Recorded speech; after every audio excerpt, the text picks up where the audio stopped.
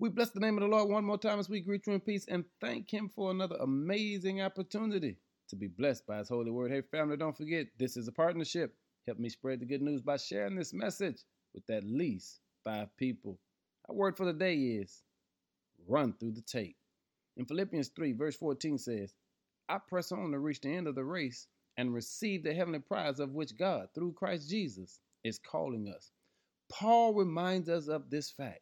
You don't run to the tape, you got to run through the tape. Because the truth is, we're running a race. We're racing to see what God has in store for us on the other side. But if you're going to get there, you got to learn how to press your way through. You got to learn how to let go of yesterday that you can grab hold of what God has for you today.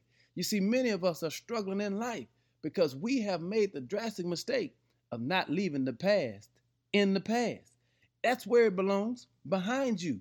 But you can't reach forward if you're constantly looking back. Hey, family, that's why the windshield is bigger than the rearview mirror. Because God wants you to know there's so much more in front of you than there is behind you.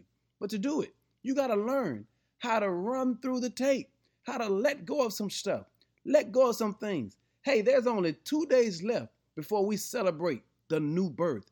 And you can't expect God to bless you with the new if you're holding on to the old.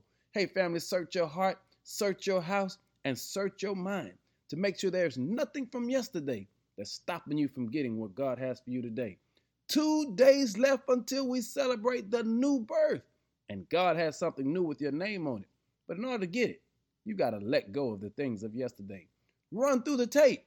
I press on to reach the end of the race and receive the heavenly prize of which God, through Christ Jesus, is calling us. Now give God some glory. In Jesus' name, amen.